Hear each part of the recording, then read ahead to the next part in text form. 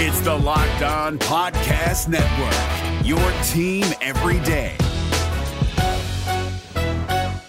Jackson Gatlin here, host of the Monday edition Locked On NBA podcast. Every Monday, I cover the three biggest stories in the NBA with the local experts from Locked On. It's an awesome recap of the weekend of the NBA and a look at what's ahead. Mark your calendars on Monday to join me for Locked On NBA podcast, available on YouTube and wherever you get your podcasts. Yeah!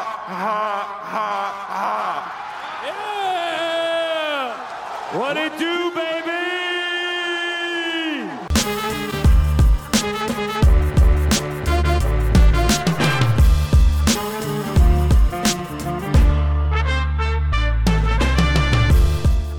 Hey, what's going on? Welcome to episode number 746 of Locked On Raptors for Tuesday, July the 21st. I'm your host, Sean Woodley of RaptorsHQ.com. You can find me on Twitter, as always, at WoodleySean, and you can find the show at Locked On Raptors. You can find links to every single episode of the podcast. And, of course, please make sure you're checking out the Locked On Podcast Network. Team-focused shows covering all of your favorite teams and all the Big Four sports as they get ready for sports, for baseball to return in particular this week on Friday.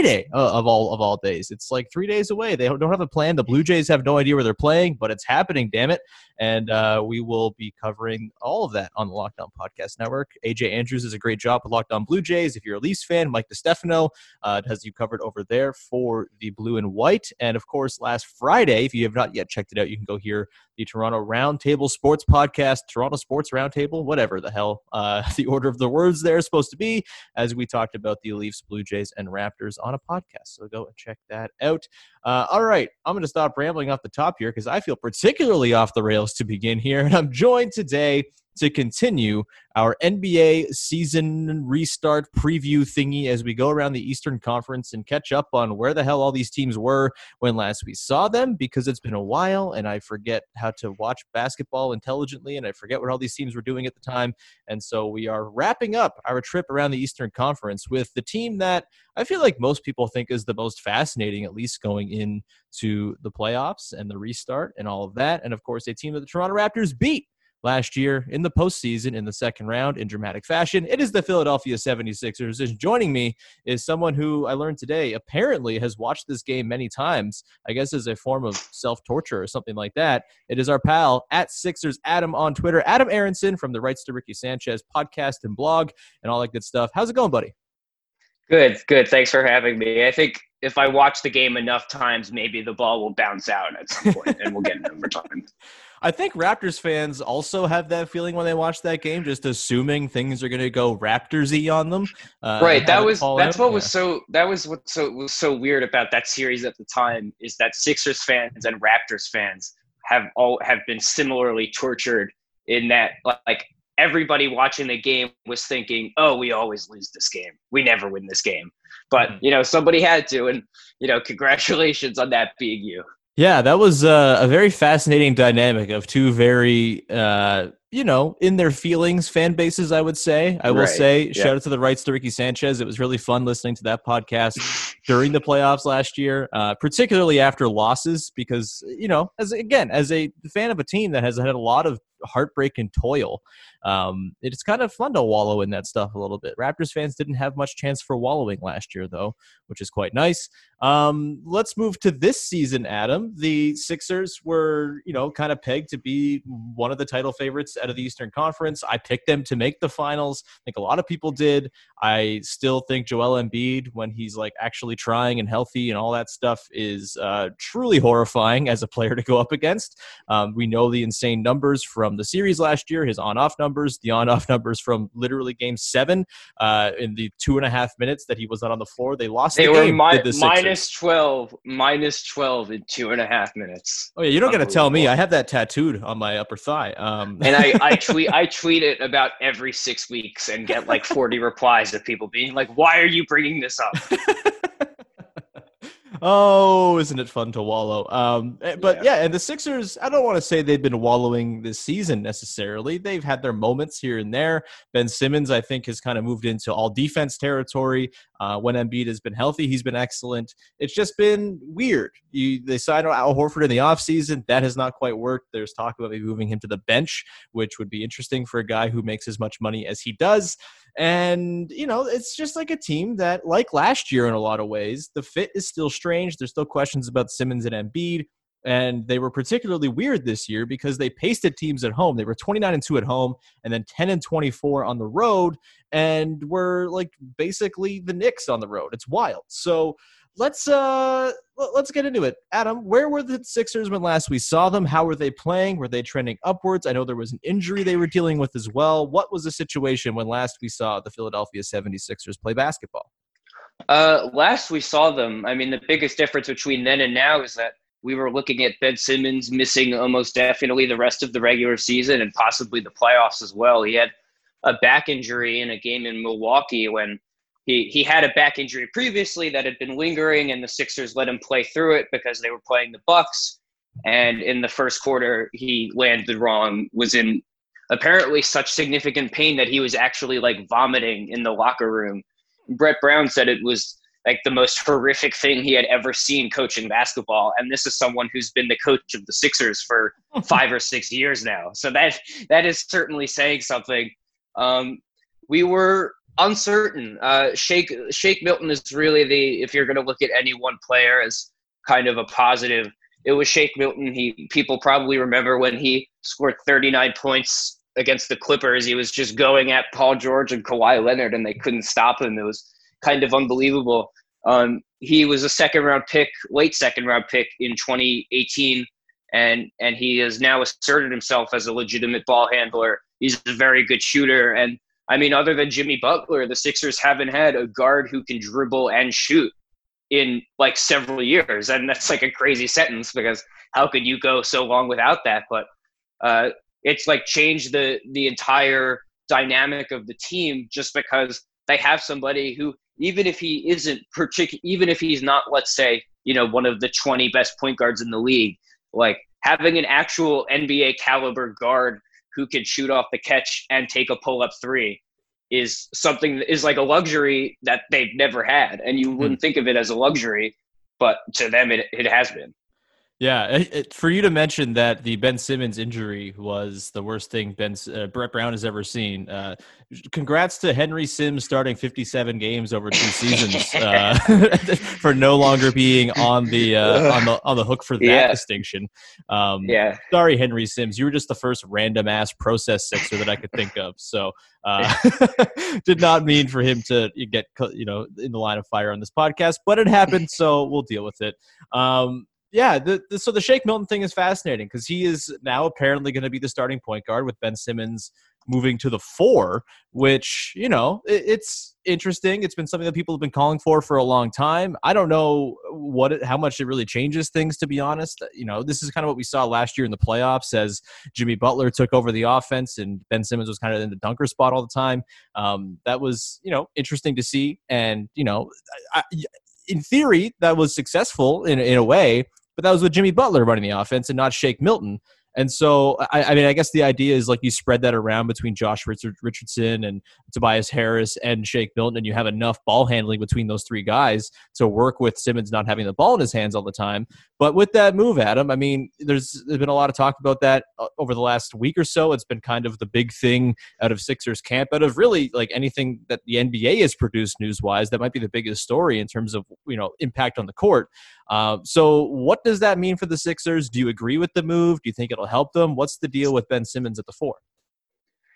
Yeah, I mean, it's not going to change an insane amount. Like, it just means that when Ben and Shake are in the game together, Shake will initiate offense, which really, for the most part, kind of just means he'll be bringing up the ball because even if Ben Simmons is your power forward, which is where I and many others think he should be, like, you would still want to be utilizing his passing and his court vision and run a lot of your stuff through him. But, I mean, it's exactly what you said. I mean, Ben is best used as a power forward for sure, and it seems like he's finally becoming accepting of that, which is a great sign. But the thing is, Jimmy Butler's gone. It's Shake Milton now. And, like, I like Shake Milton going into the draft. I liked watching him in the G League. I've loved seeing him develop this year. I think he's going to be a good player. But, I mean, they're asking Shake Milton to be the primary ball handler of a championship team. And, I mean, that's the spot they put themselves in now because it took the Sixers like several years longer than it took everybody else to figure out that they needed to play Simmons at the 4 with Embiid and surround them with shooting and ball handling. And when they decided last year that they were going to go star hunting, quote unquote, they ended up lucking into building a team that fit around them beautifully. They had a lineup that crushed opposing starting lineups, even the Raptors starting lineup that ended up winning the title. And then they abandoned it. And now we're here saying, okay, like, let's say the Sixers make it to the Eastern Conference Finals, let's say, which is probably an unrealistic outcome at this point. But let's say they get there. They're going to be playing against someone who's about to become the back-to-back reigning league MVP. And they're going to be saying, okay, at crunch time, Shake Milton is going to have the ball in his hands. And, like, as much as I like Shake Milton, like, it's a ridiculous ask of him.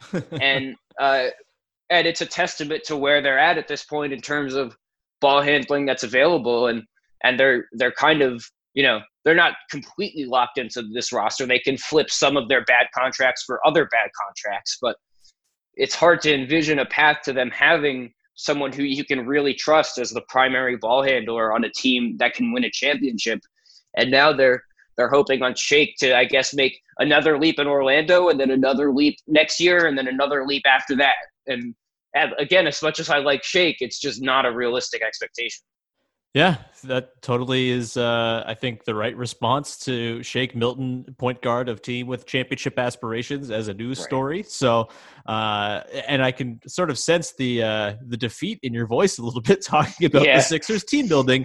And we are going to delve further into the damaged psyche of Sixers fans and sort of where they're at heading into this restart in just a second. But first, I want to remind people that the Locked On Podcast Network does not just have shows covering Toronto teams. You can go and check out, for example, Locked On Sixers with Keith Pompey as he covers you over there. He's on the beat. He's there every day covering the Sixers. Obviously not in the bubble, but yeah, he's the best. He's been on this show before.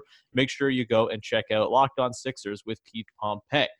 The NBA playoffs are right around the corner, and Locked On NBA is here daily to keep you caught up with all the late-season drama. Every Monday, Jackson Gatlin rounds up the 3 biggest stories around the league, helping to break down the NBA playoffs. Mark your calendars to listen to Locked On NBA every Monday to be up to date. Locked On NBA, available on YouTube and wherever you get podcasts. Part of the Locked On Podcast Network, your team every day. All right, Adam, let's sort of take a look inside the brain of Sixers fans going into this thing. You know, I think there's certainly in your voice, I sense a healthy dose of skepticism, but are Sixers fans generally excited about the return? What are the expectations, do you think? Is there, you know, maybe a feeling that, you know, with some time off to maybe just kind of like reset and refresh, that maybe they can come back and kind of hit the potential that people thought they might have going into this season? What is the sense among Sixers fans going into the Disney bubble? The biggest thing is that people are really riding this wave of excitement about Shake and the idea that he can be this high quality guard that allows Ben to play the 4, and then it reshapes the whole dynamic of the team in a way that everybody had always wanted them to do. And you know, we kind of just talked about why they can't put that amount of trust into Shake. But I mean, you look at, like, he shot 51% from 3 since returning from injury and then getting back into the rotation. Like, obviously you can't expect anywhere near 51%, even if he is a great shooter, which he probably is. So, I mean, aside from excitement about Shake Milton, I mean, people are generally excited, which I guess is fair, especially considering there hasn't been sports in a while. It's been, you know, over 4 months now since they've seen this horribly frustrating team. I would say it's not a coincidence that people hated this team when it was actually playing, and they've talked themselves into it when it's not.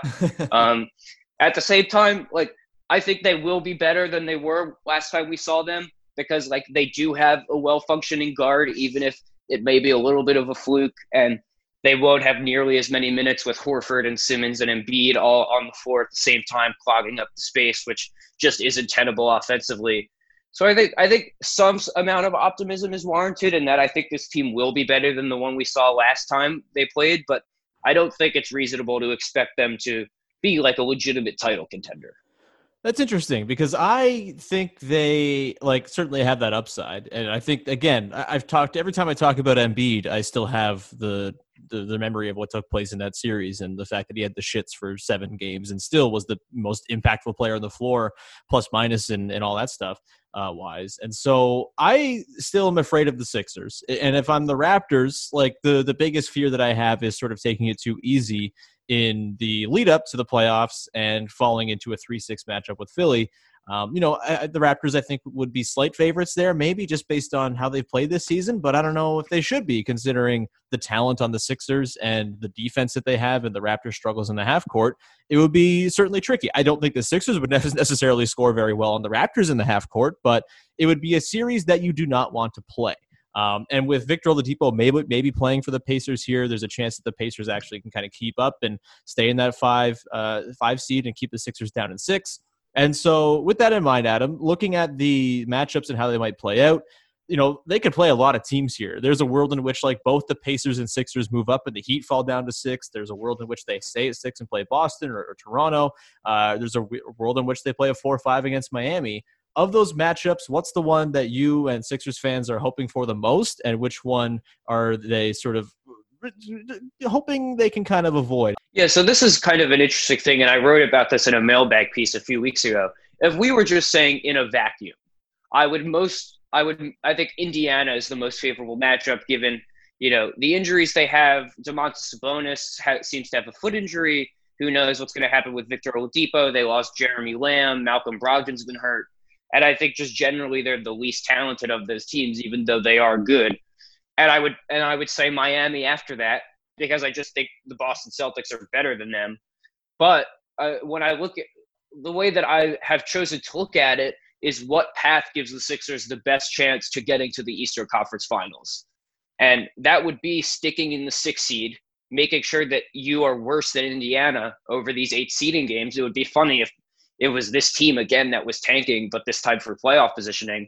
And you would have to play the Celtics in round 1, which would be really tough. And I'm not even sure if I would pick the Sixers to win. I lean yes because of, they don't have anybody who's even remotely capable of defending Joel Embiid, and he might just go for 35 and 15 in a 6-game series and win with ease. Mm-hmm.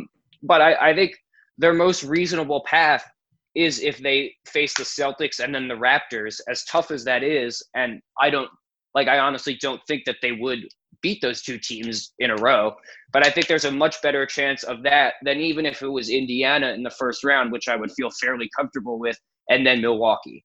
And the Sixers had a pretty incredible win against the Bucks on Christmas. Embiid held Giannis to, I think, 2 of 13 shooting when he was guarding him. He totally stonewalled him, and the Sixers just made a million threes and they blew him out.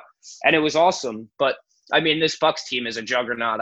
And even acknowledging that their offense has been notably worse in the playoffs, especially last year when the Raptors won those 4 games in a row that I'm sure you've talked about many times on this here podcast. No, never. I think what they should be doing is just avoiding the Bucks at all costs for as long as they can. And I get the sentiment of you're going to have to beat them anyway, so why not just play them earlier? But I mean, I really think they're good enough that you should be putting it off in case, what happens if the Bucks are finishing off their round 2 series and you're about to play them in the conference finals and Chris Middleton gets a knee sprain and is out for 3 weeks. And then all of a sudden you're playing a completely different Bucks team. If God forbid something happens to Giannis, they're just too good to beat with their current healthy, fully formed version of this team, that I would be, even though I kind of fear the Celtics and that they're a very well coached team, and Sixers fans saw that up close in the 2 versus 3 matchup in 2018 when the Celtics won 4-1. So you just run into a situation where, I mean, this is the kind of difficult position they're in now, where it might just make the most sense to try to hold out for that 6th seed so that it's their easiest path to getting to a conference finals against the Bucks. Yeah, the Celtics thing is so fascinating. I mean, we had Michael Pina on last week. Go listen to that if you haven't yet, to talk about the Celtics and sort of how they're constructed. And like a Celtics-Sixers matchup would be so fascinating just because it is a matchup of really good fit and like well-oiled machine versus team that just has players that might be better than everybody else on the team that is well coached. Well coached, it makes sense. Whereas the Sixers, who knows how well coached they are? They certainly don't make a lot of sense, but they have Joel Embiid and Ben Simmons, who might be the two best players in that series. And so it's really fascinating. I would like to see that series take place. I think I'm rooting for the Sixers to stay in the 6th seed as well, just because I think that would be a bloodbath. And I'm not as fascinated by like Heat Sixers as some people seem to be. That was a fun series a couple years ago. That was like a cocaine series a couple years ago. When amazing. It was like, just like physical and angry and mean and James Johnson just like pushing Marco Bellinelli into the crowd. It was really a sight to see. Yeah, like that was a fun ass series. I just don't know, as much as the Jimmy versus the Sixers thing would be fun and be kind of hilarious if Jimmy was to beat the Sixers. Sorry, Adam. I feel I would laugh at this point. Honestly, I'm so numb to the Sixers' pain, and anybody who talks about the Sixers with me on any consistent basis knows I'm going to say this, but I am so numb to any like Sixers shock. Like I predicted the Kawhi shot before it happened. Like all of this stuff, I just laugh and I walk away, turn off the TV. Like I'm unfazed by it at this point because there's simply been too much. Might I suggest leaning more into your Phillies fandom and leaving the Sixers behind? I know the Phillies are also a nightmare, but the Phils have not made the playoffs since I was 9 years old, so it's a little difficult there too. But I just wake up every day, make the best with what I get. Hey, the Flyers are good. They're one of the best teams in the East this year. Get on board with hockey and. Maybe this will be – the Flyers always choke it too. So, Philadelphia, outside of the Eagles, boy. Anyway, we're going to finish up and talk about the Raptors and Bucks as potential matchups for the Sixers. But just a reminder that we got lots of great stuff on Locked On Raptors over the last week or so. And coming up later this week, we got a lot more too. I'm going to do a podcast Friday after the scrimmage against the Houston Rockets, which very, very excited for. It's going to be stupid and bad and like probably very rusty. But I'll jump on a podcast just like old times and do a quick reaction podcast afterwards. So stick around for that on Friday evening. The NBA playoffs are right around the corner, and Locked On NBA is here daily to keep you caught up with all the late season drama. Every Monday, Jackson Gatlin rounds up the 3 biggest stories around the league, helping to break down the NBA playoffs. Mark your calendars to listen to Locked On NBA every Monday to be up to date. Locked On NBA, available on YouTube and wherever you get podcasts. Part of the Locked On Podcast Network, your team every day. All right, Adam. The Raptors and the Sixers. Good friends, best pals. Yep. This is a potential first-round matchup. I think it's a far more likely second-round matchup in the circumstance you laid out, where it's Celtics-Sixers in round 1. The Sixers outsized the Celtics to the point that they beat them. They ruined what was supposed to be the series of the playoffs, Raptors-Celtics, that everyone's been looking forward to for 5 years. And we get Raptors-Celtics again in a 2-6 in the second round. In that situation, I kind of touched on it off the top. I think the Raptors maybe are slight favorites just based on their pedigree from this season and their just like overall resume. But I don't feel good about it. What do you think of a Raptors-Sixers matchup this year with no Kawhi Leonard and no Jimmy Butler involved? Yeah, I think weird is the first thing that comes to mind. I would lean picking the Raptors to win the series just because like watching up close how the Sixers just like lose whatever they play on the road. They play down to their competition constantly. All these different, weird Sixers-isms that they have that are just so like annoying to watch and like such red flags versus the Raptors who lose Kawhi Leonard and Danny Green and then improve defensively. And like Pascal Siakam all of a sudden is shooting 6 threes a game and shooting 37%. And they get, of course, they're the ones who get Terrence Davis and a million like amazing Raptors things that they're known for and that have gotten them to this point. It's just hard to pick a team like the Sixers who are operating the way they are against a team who operates the way the Raptors do.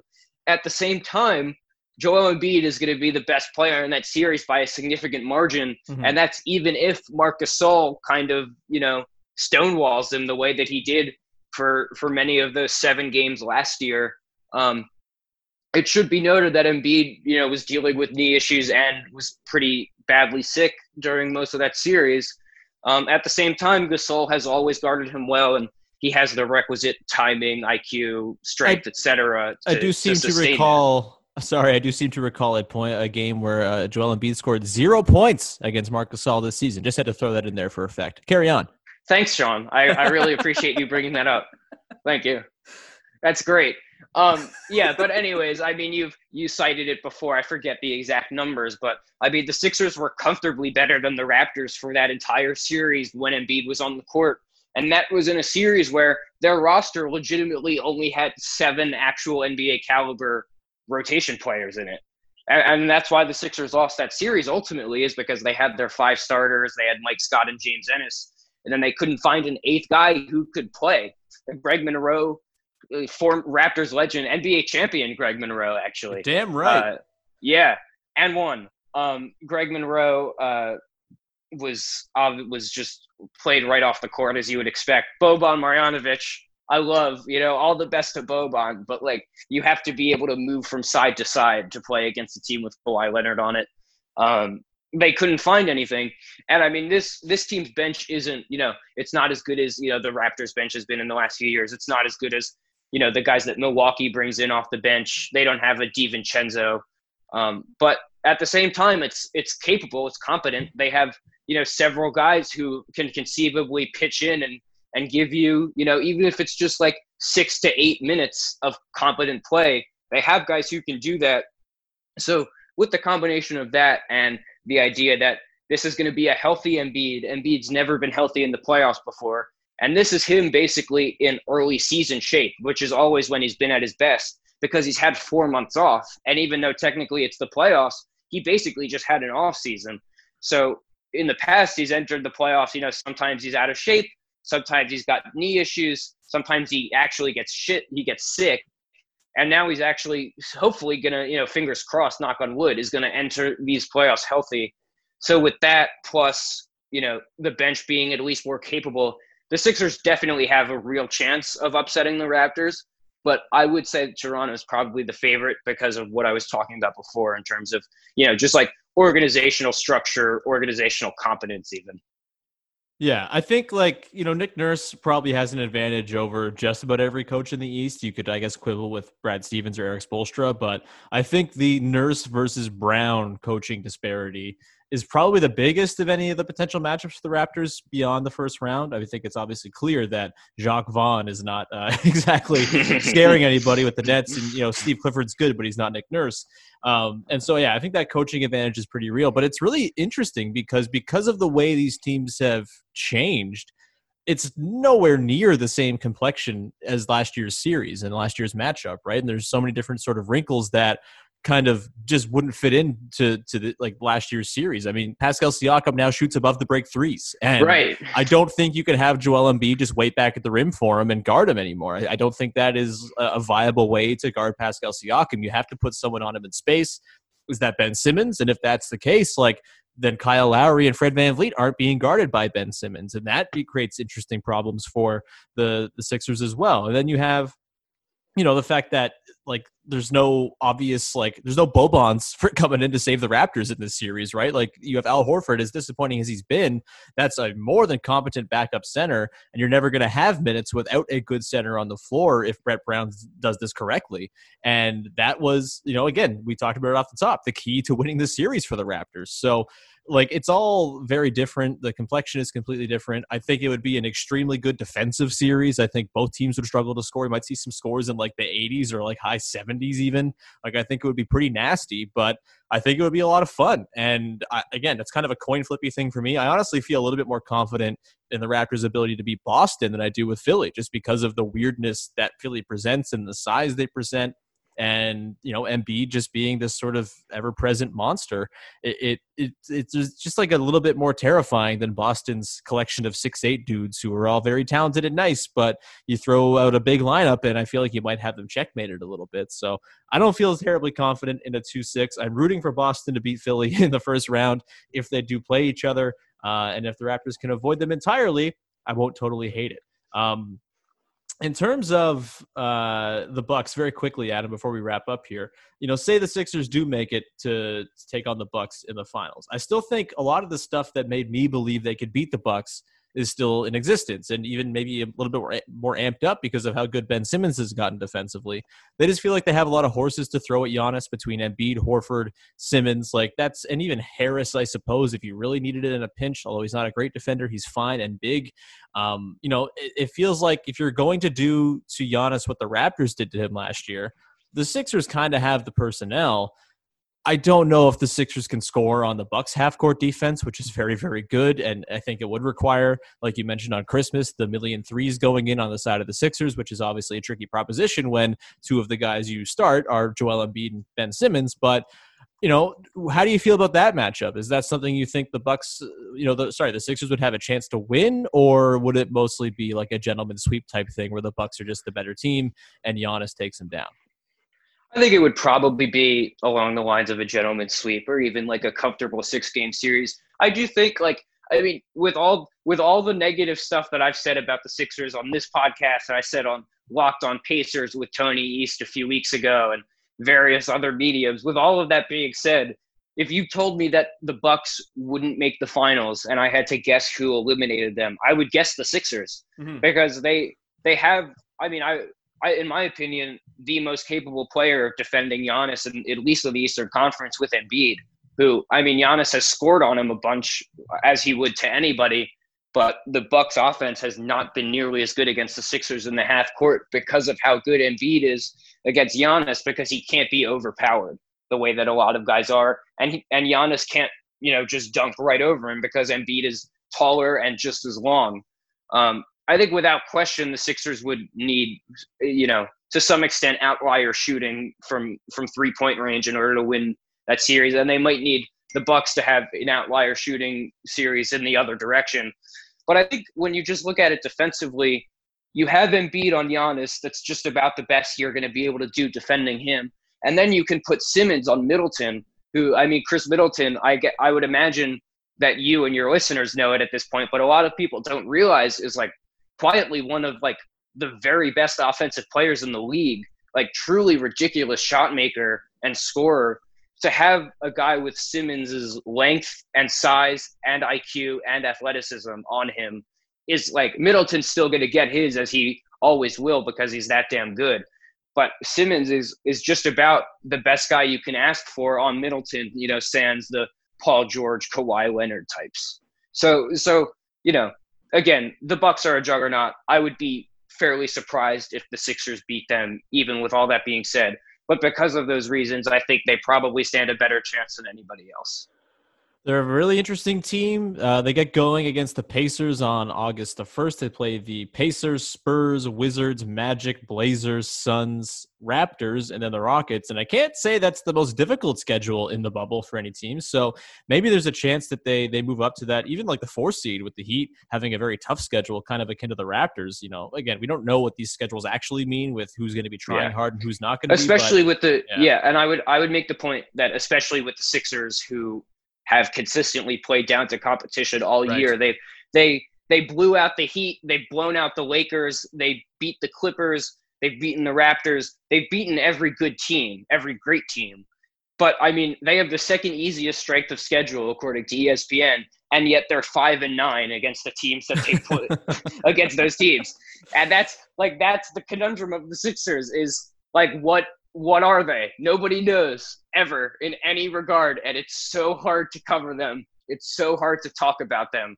The hope would be that this time off gives them some sort of renewed sense of urgency that leads them to, not put their guard down when they're, in Cleveland playing the Cavaliers, and all of a sudden it's whoa, we're down 15 and there are only 3 minutes left. And so hopefully they can bring that, and they do play the Wizards, I think, twice. I might be wrong about that, but their schedule is favorable in that it'll be a lot of teams who might just be punting those games, and it might just be their handed W's basically by forfeit. So they could climb up in the standings for sure, and I would predict that they'll be in the 4 or 5 matchup, just because it's the Pacers with the Oladipo, questionable nature of that situation, plus with Brogdon, plus with Sabonis, who has been so good all year and now seemingly can't put weight on one of his feet and hasn't been able to practice. It's going to be tricky. And that's, I wouldn't want it any other way, because it wouldn't be the Sixers if it wasn't weirdly tricky in a way that would make me have to explain for going on 2 minutes about why it might be bad that they have the second easiest schedule. Well, Adam, we may have no clue what we get from the Sixers anytime they hit the floor, but we know exactly what we're going to get from you every time you jump on the podcast. And that's wonderful, self-deprecating, beautiful analysis, all that great stuff. Adam, you are great. Thank you so much for coming on the show. Where can people check out your work, and do you have anything you'd like to plug in particular? On Twitter, I am at SixersAdam. Easy to remember. I'm bad at naming things, hence the uncreative username. WritesToRickySanchez.com is where my writing is now. I write a weekly column called Normal Column, poking fun at Brian Colangelo and his infamously abnormal collars. And I guess Raptors fans know about that as well. Nice. They certainly do. Yeah. He's our dear friend, Brian Colangelo. If you ever want to talk about Brian Colangelo, please have me on. Well, please. I think you just made an idea for an episode whenever the next pandemic happens. We'll have to do that. Perfect. Yeah, actually, I'm going to plug something specific. It's my pin tweet at SixersAdam again.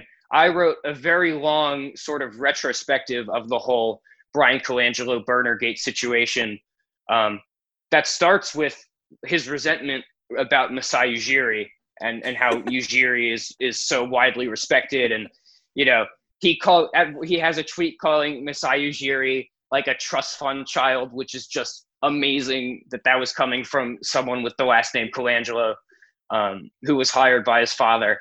Anyways, I have that up. It's very long and detailed. I think Raptors fans especially will enjoy it. It will make you feel even more grateful to have Masai Ujiri running your team if you needed another reason. Yeah, that's all I have to plug. Rights to Ricky Sanchez, Only Sixers podcast, and SixersAdam on Twitter. Fantastic. Everyone read that Brian Colangelo thing and laugh and point at Brian Colangelo. Why the hell not? That's going to do it for today's show. Thank you so much for tuning in. Please subscribe to, rate, and review this podcast wherever you get your podcasts. It is very much appreciated when you do that. A couple things on tap for later in the week. Our pal Yasmin from over at the Dishes and Dimes podcast is going to join us on Thursday. We're going to start answering some pressing questions facing the Raptors. That is a tongue twister. I'm going to have to change the name of that segment. Either way, Yasmin's going to come on later. We're going to do a recap podcast right after as well on the Friday night. Just myself, probably. Maybe I'll get a guest on. We'll see after the scrimmage against the Houston Rockets. There's basketball this week. It's crazy. I don't know how to compute it. It's weird. It probably shouldn't be happening, but we're going to get excited because the Raptors are worth getting excited for. And that is going to do it for today's episode. Thank you so much for tuning in. We will talk to you again on Wednesday with another episode of Locked On Raptors.